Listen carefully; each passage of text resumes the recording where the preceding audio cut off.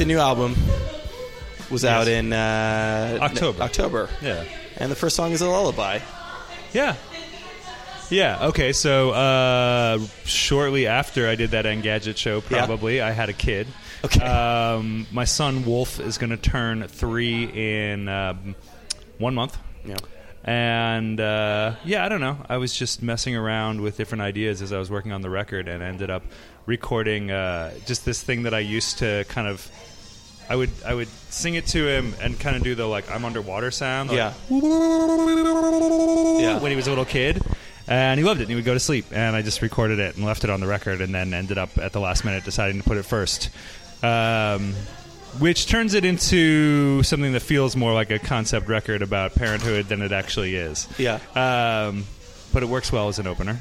It's interesting because I always just sort of, like, I had this picture of you, making music, and it kind of involves you just sort of messing around with dials and stuff until things come out. But this...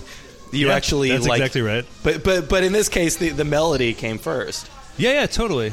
And sometimes I write those melodies on guitar or other instruments and stuff. But it's probably 50-50, fiddling around with dials and, like, having a melody in my head. This is the question. This is sort of the inevitable question you are going to be asked when the first song on the record is a lullaby. Is how has that impacted or I guess just kind of your life, just shifting in general? Has it impacted your music writing? I mean, it goes along with, like, a lot of other things that go with getting older. Yeah. Are you mellowing out, Dan? Am I what? Are you mellowing out in your old age? I don't think I'm really that much different. Yeah. But one of the things that happened since then also is Sarah, my wife Sarah, and I, and a couple of friends of ours all bought a place together. Oh. And it's this place where there's a front house and a back house, and, like, we rent one of the parts out of it, and so it's kind of got this, like, big compound vibe. And it's great. It's amazing. And so...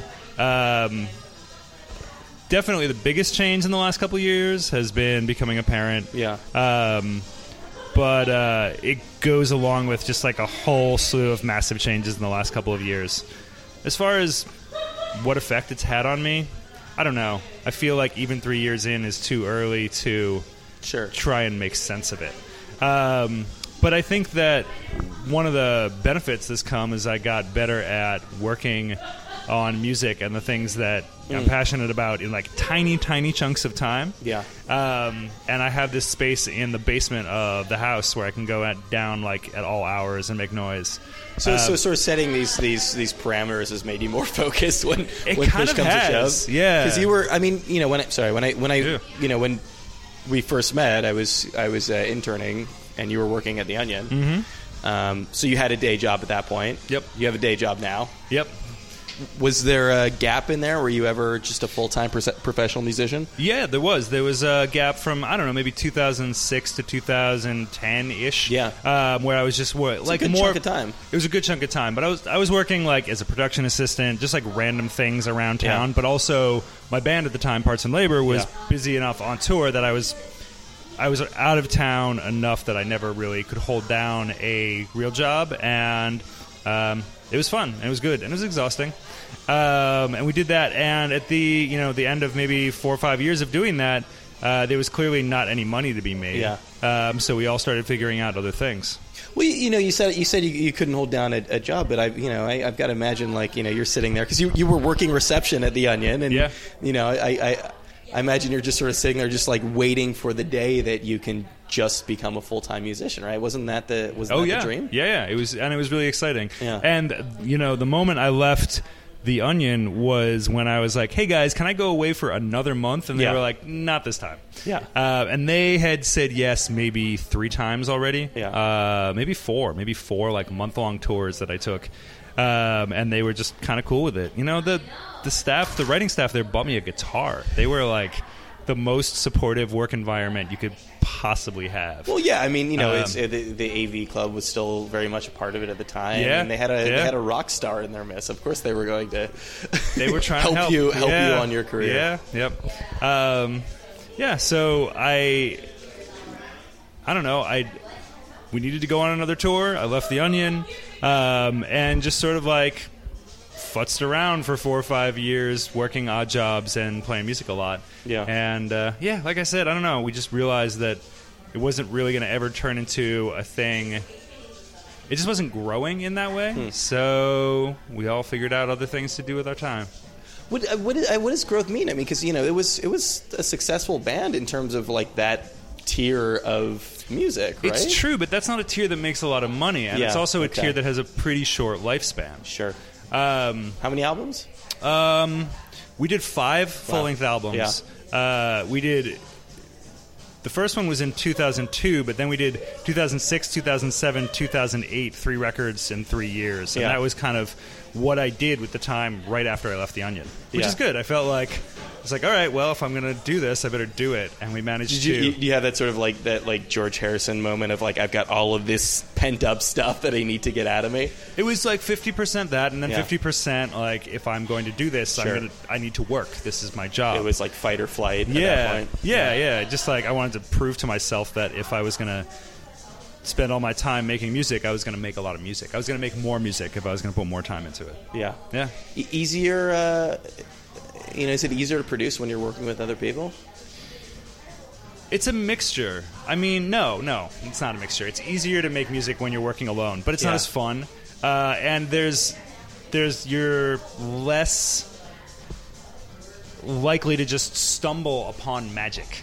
Yeah. When it's just you get, you dig yourself into holes. Just like creatively, you get into patterns, you get into systems that you don't even notice, whereas if you're working with somebody else, they will tell you did that already. Yeah. And you'll fight, and it'll be weird and ugly, but I think that the best things that Parts and Labor did were certainly the ones where we collaborated and butted heads the most. You and BJ are both songwriters in the band? Yep. Yeah, and Joe Wong, who played drums in the band for the last 5 years, also pitched in a lot and plays like a ton of instruments, and so that was a very collaborative trio. Was it just my imagination, or did you go through a couple of drummers there for a little while? Early on, we had 4 total. There was in the first 5 years, we went through 3 drummers. There was Jim Sykes, who was in the band for 6 months, Joel Saladino, who was in the band for a year and a half, and then Chris Weingarten, who's now at Rolling Stone. Yeah. He left the band to pursue writing, and it worked out just fine for him. Sure. And then Joe joined the band in 2007 and was with it till the end. Okay, so it wasn't a case of like we just keep losing drummers. Like clearly something isn't working out. It was for a couple of years. Yeah. But I mean, he was there for a while, so it sounds like he had like a pretty cohesive thing going at that point. Yeah, and I think Chris also. I mean, Chris wasn't crazy about touring, but I think Chris would have liked to have done it more. But he knew that he had to choose. Yeah. Because he had the possibility of a real career doing music writing, which was something he was passionate about, and that's a pretty uncommon thing to have that possibility. And so he had to go with the one that made money, and he did. I mean, would you say, like, ultimately, when you look back, I mean, is your favorite stuff that you've done the things that came out of that collaboration? Yeah, absolutely. I mean, in each iteration of that band, the best stuff always came out of like everybody who was involved, going back and forth and changing each other's ideas and stuff like that. And so I miss that when I work on stuff solo. But also, it's a very pragmatic thing being, someone who has a kid and, like, probably not going to quit the day job anytime soon. Sure. I can go downstairs into the basement and work on music for 2 hours from, like, 11 to 1 at a moment's notice. And if I had a band, just scheduling those practices would be difficult. Do you have to push yourself though to make time to make music? Oh, I mean, of course. And do you set hours for yourself like an office job? I mean, it's not that I guess I set hours. I know that after Wolf goes to bed at like 8:30 or whatever, I'm going to want to fall asleep immediately. Yeah. And I can't do that. Yeah. And I just have to know that most of the time that I'm working on music now, I'm going to be exhausted. It's going to be like really late at night or really early in the morning or something like that. Just deal with it. Did you have that sort of concern early on that, like, all right, well, wife and kid, like, I don't know if I'm going to be able to keep doing the music thing? Of course I did. But I also got to a place where I had done enough musically that I felt like maybe if this is all I do for the rest of my life, for decades, it's not going to be enough. Your catalog is incomplete. Yeah, maybe it's going to become less satisfying, and I'm going to need something else. And that doesn't mean it has to be a kid. You don't mean just like the music is incomplete. No, I mean your like life as a life. Your human existence on Earth is incomplete. Yeah. To have multiple things going on, so that if the music does become less satisfying for a while, you don't just end up banging your head against a wall. You can sort of shift your attention to some other important project, like a human being that you're raising. I don't know. That's part of what I was thinking about when I decided, I think we should do this now. But I mean, you can always collaborate with more people. You can always have more musical projects. It's true. What I mean is, it occurred to me that playing music in general might not be enough to keep me, feeling like I was doing everything I could with my life. 10, 20 years from now. Were you looking at other creative avenues also, or was it just like, all right, music, kid, these are the two things I can do? Well, I mean, obviously there's also the negotiation process of Sarah having wanted to have a kid and me being like, I don't know. You weren't like, all right, honey, I figured it out. This is what the next 18 years of our lives are going to look like. Well, sort of. I mean, for the longest time, I think like a lot of couples, we would go back and forth, and she was always someone who wanted to have kids, and when we got married, I was like, I could do this. And then when we decided to do it, fortunately for us, we were at a place where I was like, this is what I want to do right now. Yeah. So it worked out well. Do you work through things musically? When you're at these these crossroads of life. You mean, do I work through life problems via music? I know that's a loaded question, but I'm just thinking because again, like if people are kind of framing this new record, again, a concept record is a really dumb probably phrase to use to refer to it, but certainly in some ways I assume that it's a reflection of where you are. Oh yeah, absolutely. And I think, especially when you're dealing with instrumental music too, it's good to take a step back and look at what defines it and try and place a couple of ideas and images there for the listener to think about while they're listening to it. That's something that I do pretty intentionally. And, in a more abstract way, there was a solo record I did that was all melodically, it had a little bit of like a Morricone, like Western soundtrack feel in some places. So I called it Ghost Town, and I gave it a bunch of sort of vaguely post-apocalyptic Western titles. Were you watching a lot of that at the time?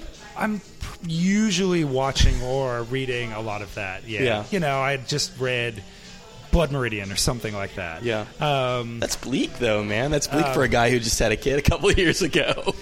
I mean, you got to take in the whole spectrum. One of the first things I did when I was starting to think about having a kid was read Lord of the Flies for the first time. Go on. No, I'm giving you a weird look, but because I don't know, I just wanted to think about the worst case scenarios of childhood and like. So you had some idea of what this book was about. You knew that it was about really bad kids. Oh yeah, no, I knew. I mean, everybody doesn't everybody? Yeah, know by osmosis, sure. Yeah. I think we all know at this point. But I was like, reading books about. Cognitive development, and I read Lord of the Flies also. But it's not like reading like Dr. Spock or something. It's like yes, it is a more abstract kind of learning. But yeah. Man, how did we get there?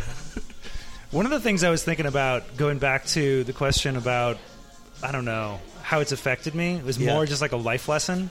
About if I was going to offer advice to people who are thinking about whether they're going to have kids and aren't, is like, if you don't have kids, you probably have the ability to manage your time and be more productive than you possibly know.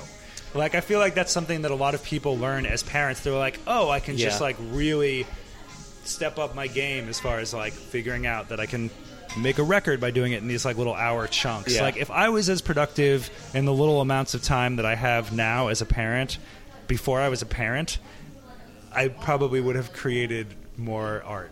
If you want to feel bad about how you've squandered your time up until this point, then have a kid. Is that? Well, no, I'm just saying like, Yeah. You'll figure it out. yeah, you'll figure it out. Yeah. So so what are you doing now? Where did you just come from? I have a day job where I work doing grant writing, basically, like Okay. helping with the fundraising of a small nonprofit. And they do vaguely service learning stuff where they bring high school kids in to work at soup kitchens and food pantries. The coolest part of it is that they use a school cafeteria in the evening and have the kids make dinner and serve it to dinner guests that come in from shelters. And then they all sit down together and eat and chat. I just, it's interesting because I assume that you've accrued like all these, really useful skills between some of the electronic stuff you've done and obviously the music stuff you've done. And did you ever want to get a position that was a little bit closer to music making? No, not to music making. Or at least just to what, your passions. I think about it sometimes. The first job I had in New York, the job that I moved here for, was working for Knitting Factory Records. In the 90s, Knitting Factory had a label that put out a lot of the like improvised experimental music that they were known for back then.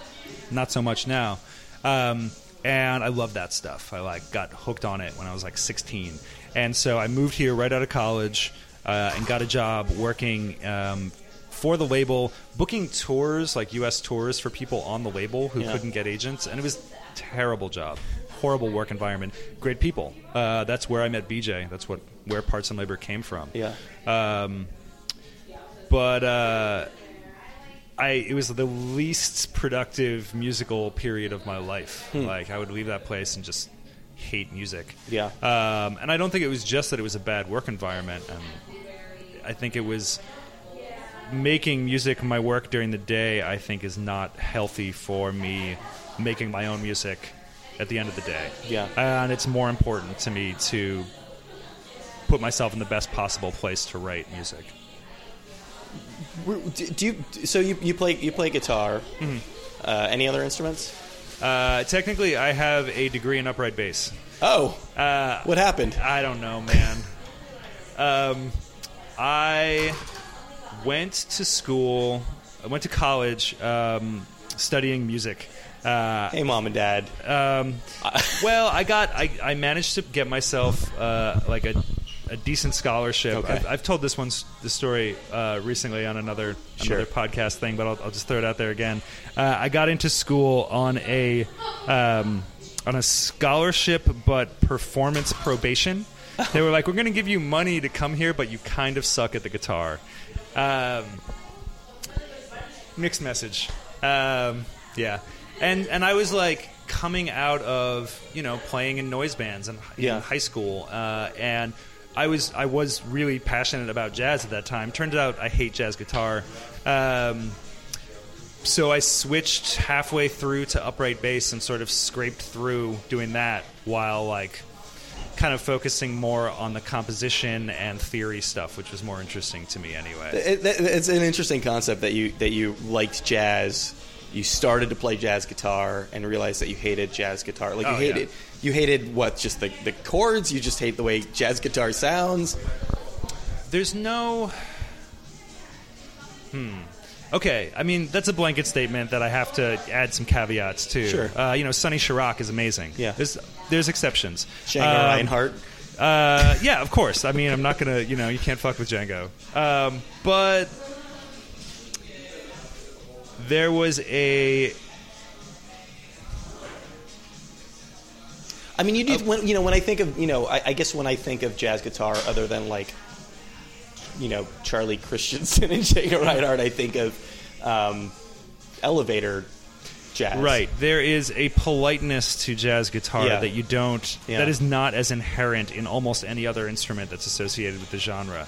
And you felt like you had to adhere to that? I mean, obviously... If I was going to go to school take the time and like the money to go to college, it was just not where I wanted to invest that. So, but at that point, I had done enough learning about music that I, had gotten really interested in Charles Mingus, Dave Holland, all these jazz bass players, and I realized it was badass and also a good, for some reason, cognitively, an easier way for me to wrap my head around harmony was to like just start from the bass notes. Yeah, it worked out well for me. Yeah, I guess I guess if you want to figure out the skeletal structure of a jazz song, either probably the bass or the drums are probably the way to go, right? The bass is like this beautiful midpoint because when you're playing the drums, you might not learn as much about harmony. Yeah. When you're playing bass, you kind of have to do both. And that's kind of... I mean, I guess Mingus is an example of, like, he was musical on the bass. He wasn't just keeping time. He was writing, massive, for massive ensembles. And, yeah. So, you're in school, you're planning to pursue a career in jazz? No. I mean, I don't think I really knew what I was doing. Sure. I think it was not probably most people who go to school for jazz bass don't know what they're going to do. A lot of people who go to college don't know what they're doing, and I didn't. I did a music management program where there were business classes. There was this hilarious dude who, not funny in a good way, who was like a manager for Boston and all this other shit. Who did music business classes the last year I was there. I remember I wrote a paper about Steve Albini's "Some of Your Friends Are Already This Fucked" article. Do you know this one? Remember? Yeah. It's like this classic thing about the evil of the major label system in the 90s. And he did not like it. I got bad grades. The manager Boston was not a Steve Albini fan? He called the Fugazi $5 ticket rule a gimmick. Good gimmick at the end of the day. Yeah. It's I think it's a morally defensible gimmick, I guess. But that's interesting. I mean, that seems to be kind of the germ of like, I don't know if I'm necessarily going to keep making music, but I do sort of want to be around it. Yeah. I mean, that was part of, I think, maybe a little bit of a compromise with my parents, too. Yeah. They were like, you can't make money doing this. And also, we've heard the music that you like, which at that point they had. But they've always been super supportive. Yeah. And they were like, why don't you take some of these business classes and figure it out? And it was, at the end of the day, probably dumb. If I was going to go to music school again, I would maybe go for composition or probably just not at all. But, it happened. I made a lot of great friends. I learned a lot of great things. I was near enough to New York that I could come down and see music. It worked out well. Did you play any jazz outside of school after college? Not really. No. I moved back to Western Mass for a couple of months, played a bunch there, moved here. I probably pulled out my upright, maybe a dozen times in that first year. And I think working at Knitting Factory made me hate jazz. And there was there's been, that's 15 years ago. And I'm coming back now. But there was 10 years where I was just like, I'm fucking done with this shit. I assume that, working at the Knitting Factory at that point, aside from some really, you're like John Zorn's coming through, that you're not necessarily seeing, the best side of jazz. Yeah, it's true. It was like I came in as the empire was crumbling, for sure. And the people that I associated with that scene, like Zorn, were people who just wanted nothing to do with the people who were running Knitting Factory at that point. Yeah. Wouldn't talk to them on the phone. So, and the music they were putting out was just, it was bad. It was very nepotistic. It was just it was bad news. And so I just burnt out on it. And bad association with just a badly run company and shitty managers and stuff like that. So I just that was the point at which I actually sort of became interested in what was going on in contemporary indie rock. And that was 1999, 2000, I guess. After having spent most of, from age 15 to 22 listening to primarily either Albert Ayler or Man is the Bastard, Just like nothing but like noise and like extreme hardcore and metal, and then jazz and improvised music.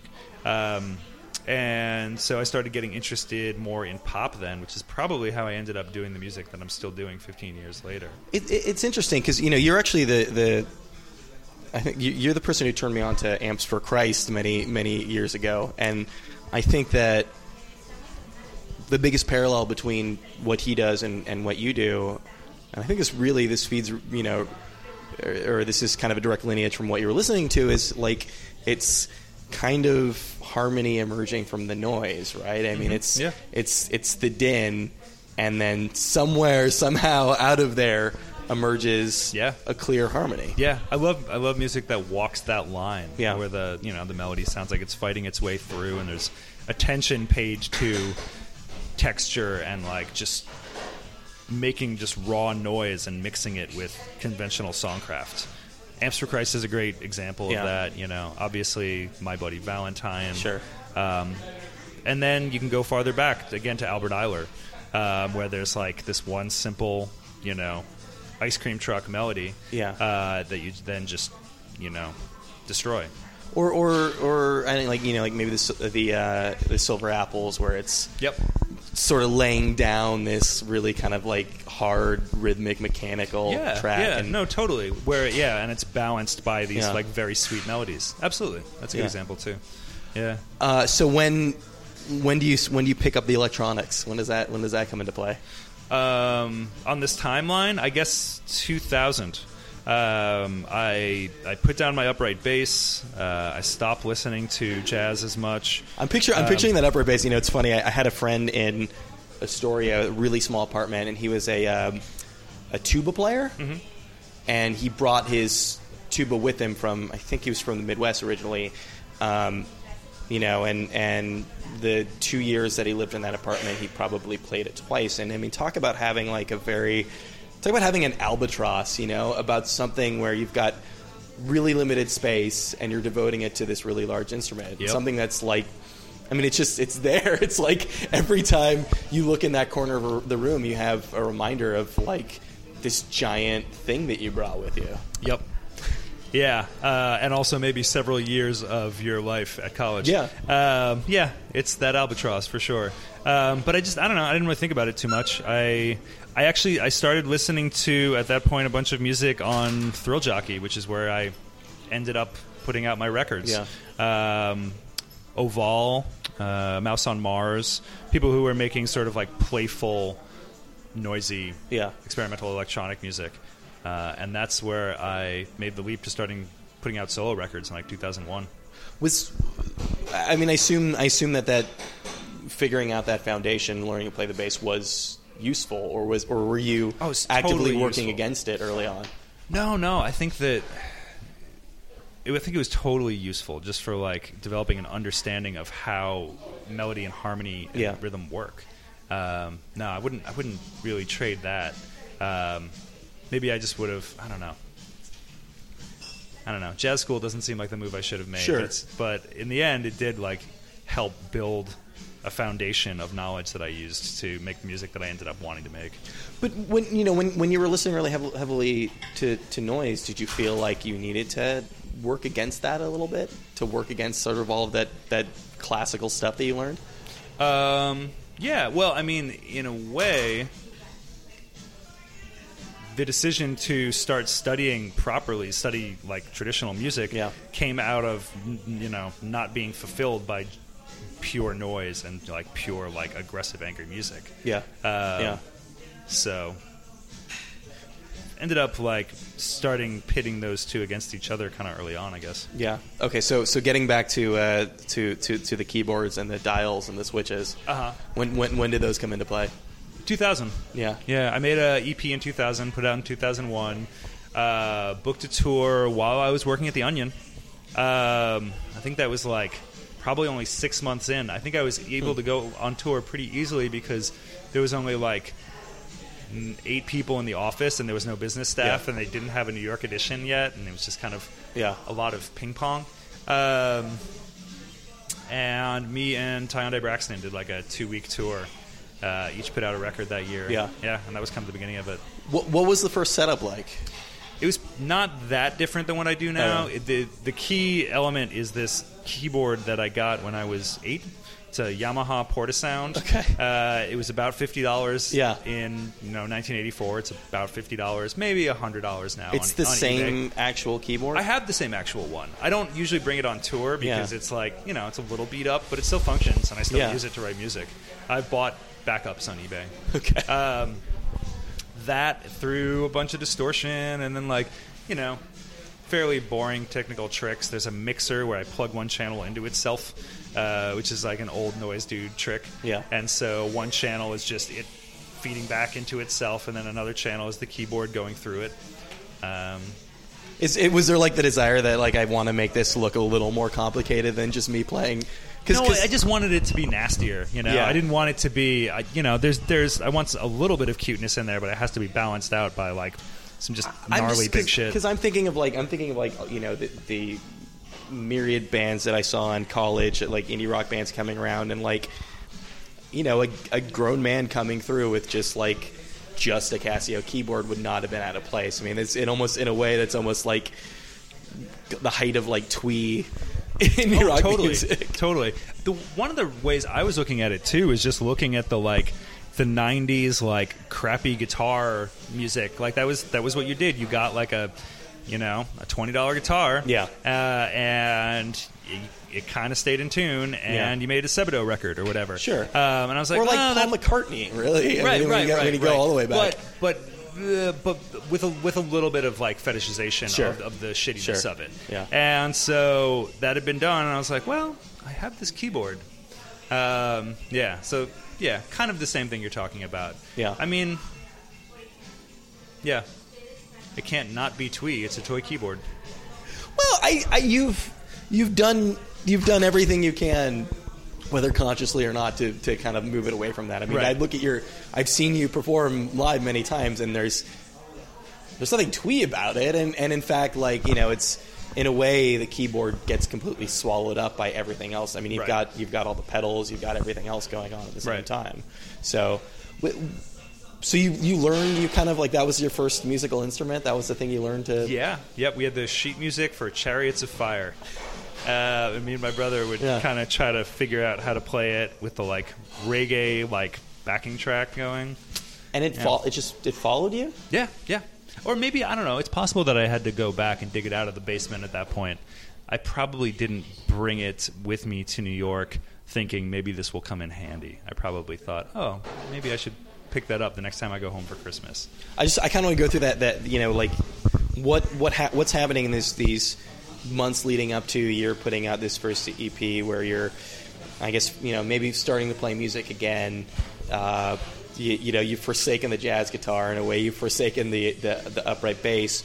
You want to make music. You look around the apartment and you see this tiny piano. Is that? I mean, there was this basement in Bed-Stuy in the apartment I was living in 1999. Yeah. And I brought all my equipment there because I had a little bit more space in this place. And one of the things I brought was that keyboard, and I plugged it into all my guitar pedals, and I was like, oh, this is it. Yeah. This is what I wanted to do. Yeah. I was probably like, this sounds like Amps for Christ.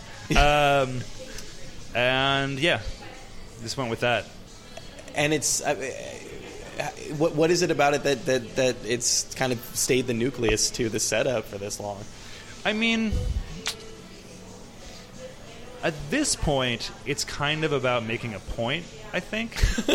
I think that it's not, I'm going to do other projects and maybe other things that have different names, but I think the Dan Friel records are going to continue to be about this setup a little bit, because I think that there's something a little bit special about an electronic project that I think of it as the B.B. King Lucille setup, where you just have the one instrument that you feel attached to and that I have history with.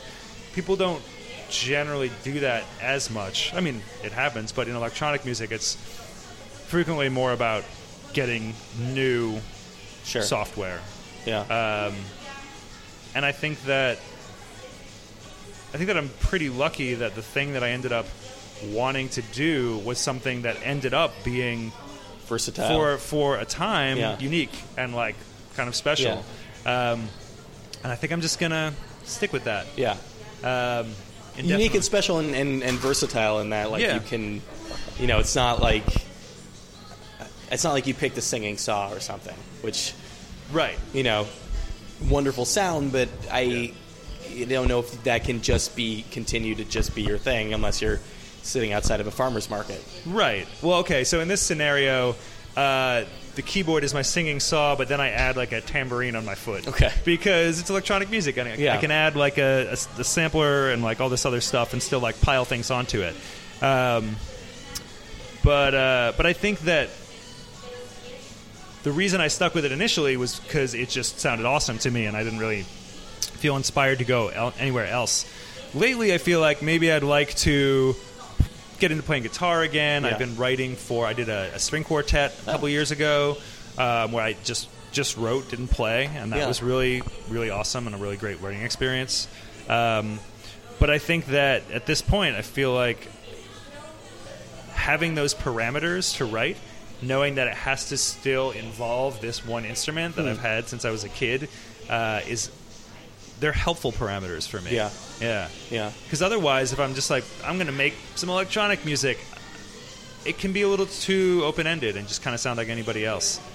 I think that one of the things I can say at the end of the day, if nothing else, is my records generally just sound like me. Well, and that's important that people know what they're getting when they pick up a Dan Friel record. No, I mean, yeah, sure, that's a good thing, but I think saying it more for myself. Yeah. That I want it to be recognizably me. Yeah. To myself, like, and I think it's a special thing. I don't know.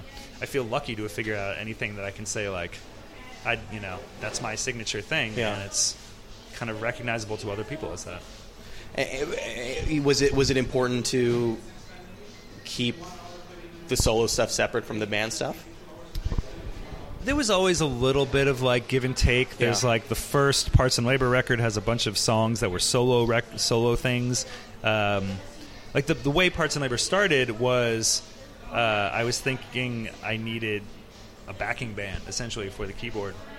BJ saw me play and was like, "You should probably get a drummer." And so the first couple of shows were just me and BJ and Jim, the first drummer, doing band versions of things from my first solo EP.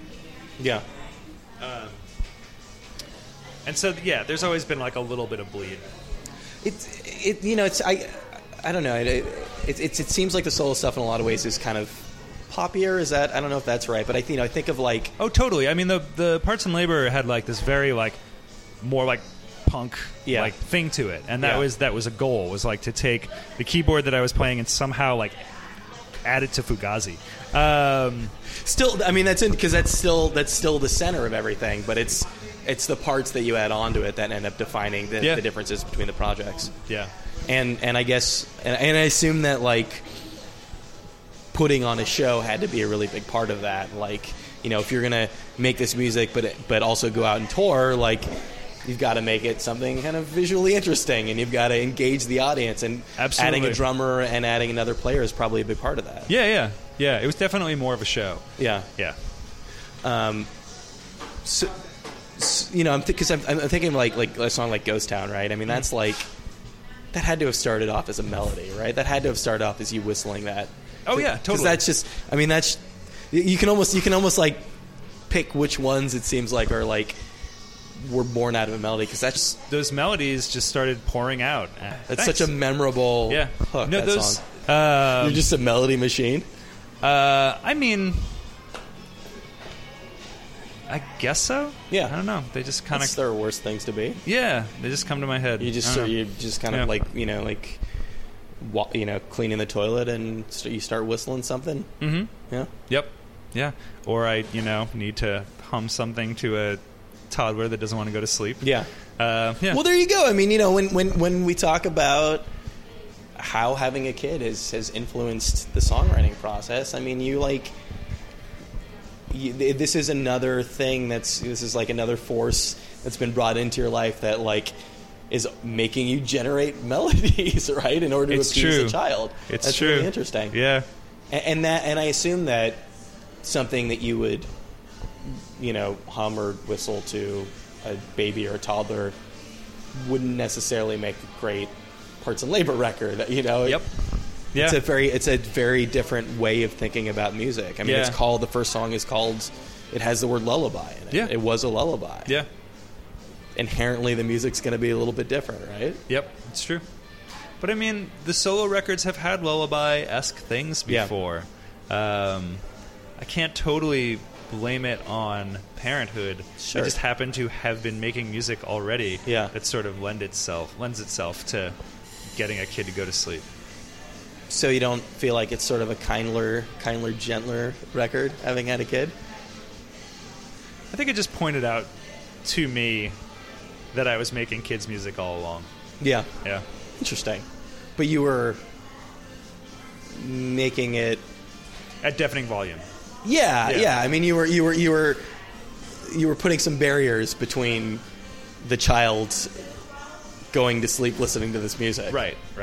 And I mean, were you? Was there fear of being too poppy? Was there fear of it just like being too hooky? No, I mean, I think you had to mess it up a little bit. Well, I think that if it was straight pop, it would bore me. I think that I want it all. I want the power of, the music that excites me, like extreme metal and punk and noise and all that stuff, and all the stuff that I was excited about as a kid and continue to love. But I'm just not an angry person. Yeah. I think I realized, this is one of the things I realized when I was starting to do this stuff. It's hard being a punk when you're not angry. Well, I mean, it's not that I lack anger at all, but it's just, as a performer, as somebody who like makes music, it just wasn't like I can identify false metal, and I did not want to be false metal. Yeah. And so, and I like pop music, and I want that warmth, and that like, that little hair standing up on your neck aspect of it, but I want the power of like all the harsh shit too. So I don't think it's about being afraid of being too poppy. I just want all of it. Well, I without naming any names, this was definitely, I mean, this is something that's been going on for a while, but I felt a lot of this, particularly like around New York City, around like the early aughts, of these bands who had these really great pop songs, and then just, somebody pointed this out to me about a particular band. I think he was kind of dead on about it, about like, they just feel like they have to mess it up a little bit for the sake of messing it up. That's the hard line to walk, right? Right. And if you're just doing that, if you're just like fracturing it for the sake of fracturing it, if it doesn't add something to the song ultimately, then it detracts from it. Right. I mean, there's like the temptation to do that, to be like, I'm smart. Yeah. And look, we're doing something new. We're breaking ground. We're not just another. Right. But, sometimes that's just fucking up the song. That's totally true. Yeah. And I think that goes way back. I mean, I feel like I know for sure that the 1990s were riddled with songs where people were just trying to make things more complicated than they need to be. But yeah, there's a line that you have to draw and like figure out if you are second guessing yourself too much. But it's not something I really worry about too much with myself, because I know that there's just like those couple of things that I've heard through my life where I've been like, that's what I want. I want a beautiful song that sounds like a monster truck. That just like is what feels right to me. So you don't necessarily look back on anything and wish you could unfuck it up a little bit? The opposite, probably. Yeah. Yeah. So if you were going to go and like do the like the full spectrum remastering, you just add another layer of sound on top of things? Yeah. That was actually part of the dynamic in Parts and Labor. Yeah. Was BJ was generally the guy who was saying, why are we adding this noise? And I was generally the guy who was trying to master everything, so it just kind of destroyed the entire, structure.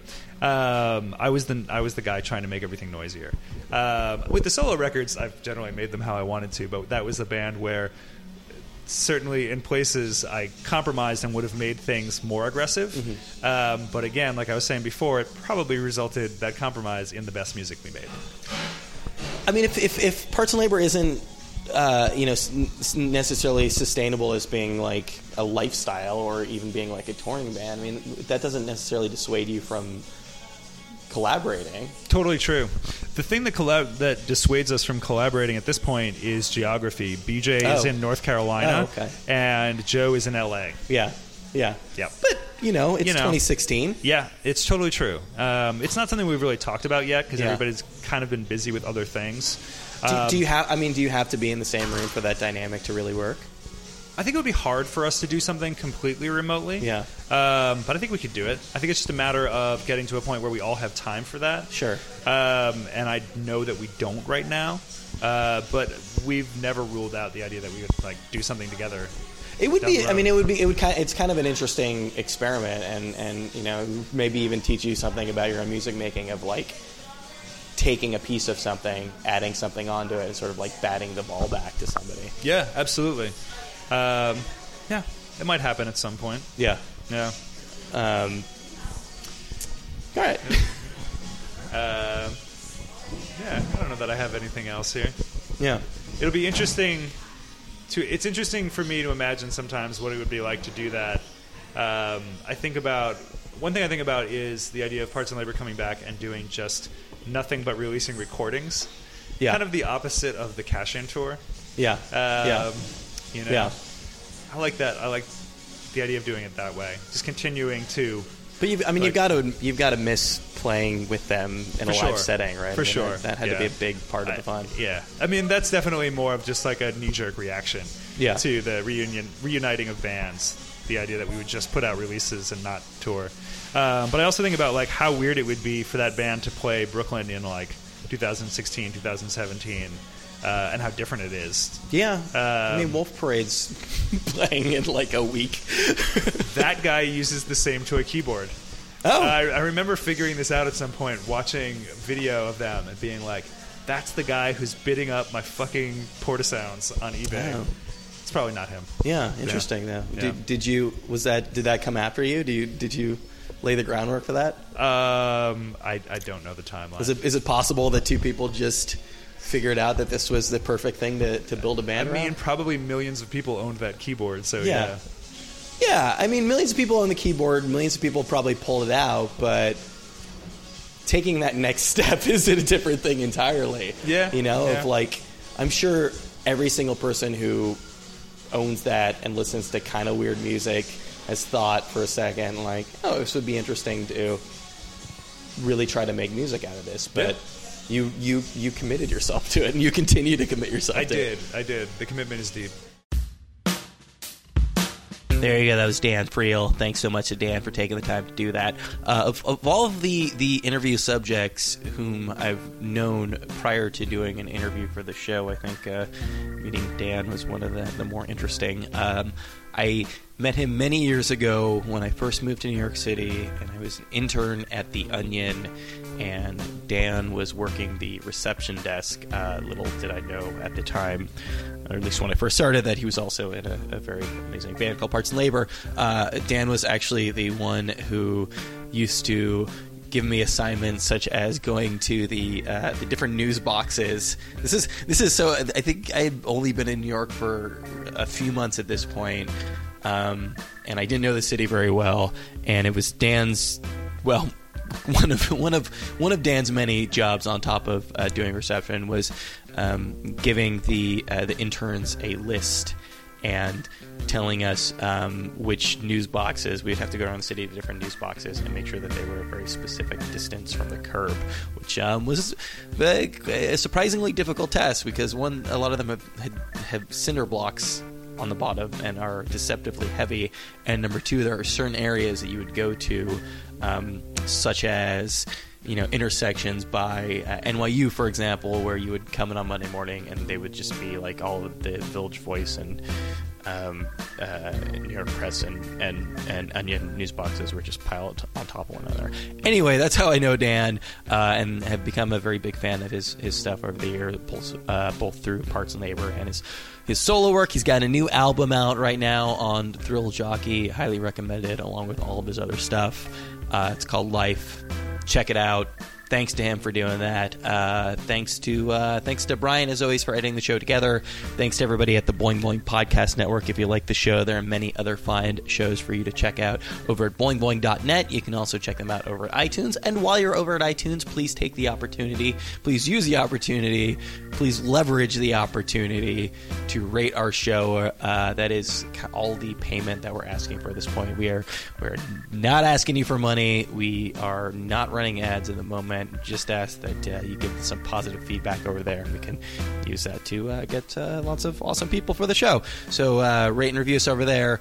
Follow us on Facebook. I think that's about it. Oh, if you have any feedback, it's rylcast@gmail.com. You think I would have 156 episodes and would have memorized all of this? You could follow us on Tumblr. That is the first and best place to get all of your RIYL related information. That is rylcast.tumblr.com. Okay, that's about all I got. So we will be back just about this time next week with another episode of RIYL.